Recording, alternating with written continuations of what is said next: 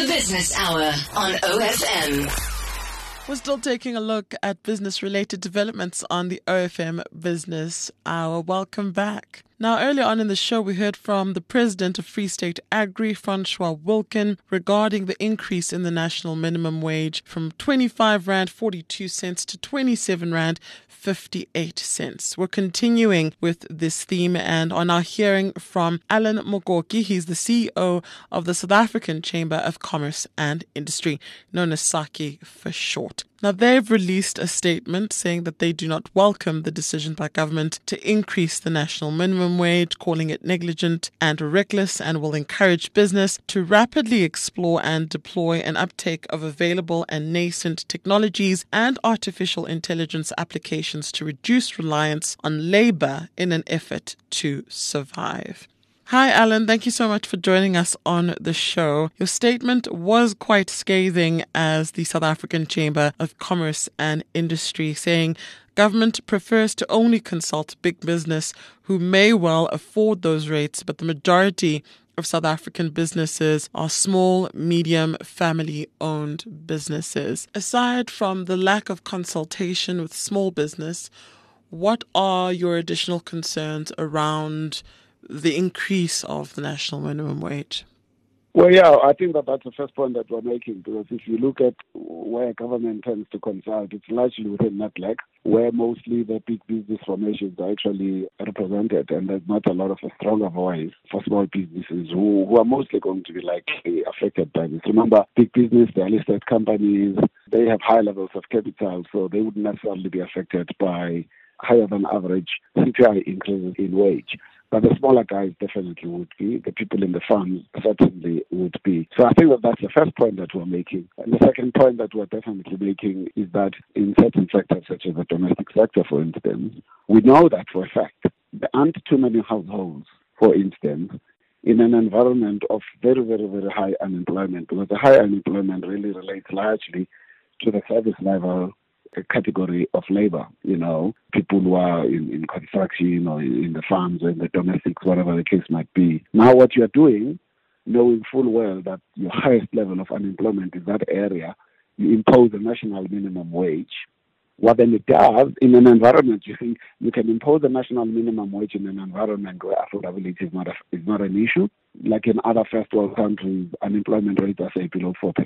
So if you take a category such as teachers, policemen, and people like that, who themselves use domestic workers, they now fall out of the category of employers because they can't afford it. It was like, so I must now find 5,000 Rand just to pay for domestic, and if I don't, I will be in serious trouble legally because it's now illegal not to pay the minimum wage. So that's the point that we're really making.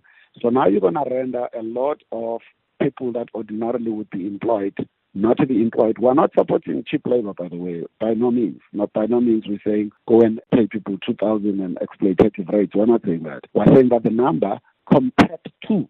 So if that number works, for instance, in certain sectors of affluence in South Africa, so you go to big suburbs, that shouldn't be a problem.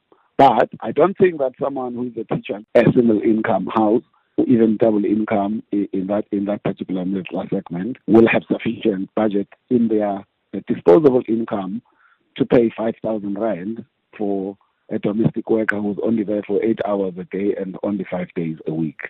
Right now on the OFM Business Hour, I'm joined by the CEO of the South African Chamber of Commerce and Industry, Alan Mukoki.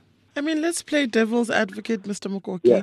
Yeah. Let's argue then, what is the alternative to the higher cost of living, particularly for those that are earning what would be a basic minimum wage?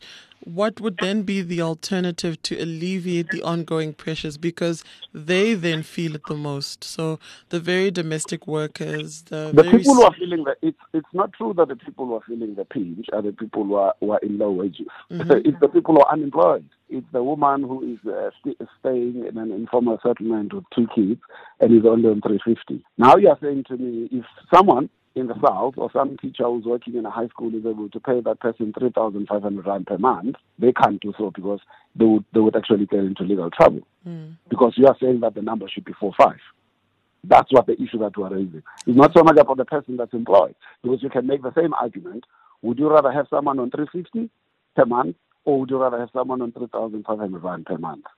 So there has to be a number. We're not saying that by saying the number that is there now is too high, you're saying that the number should be anything. No. You're not saying that. Okay. We should find a number where we look at the majority of people who are employed. Let's just say my concern is not so much about the high-income people because they can afford it, right? My concern is that they are not the middle sector of employment in South Africa. They are not the majority of the people who are employed.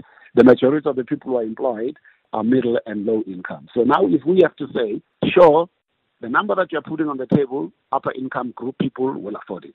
But the middle of South Africa cannot afford it yet, and they can make a contribution to the economy to help us reduce unemployment, right? Like the people I'm counting, the police, the teachers, the nurses, they can afford it as well. But they can't afford 4.5. But maybe they can afford 3,000, maybe they can afford 3.5. What do we do about that category? Because we can take out maybe 100,000 jobs and make sure that people are living instead of them relying on the 350. The Business Hour with Olibogeng on OFM, the sound of your life.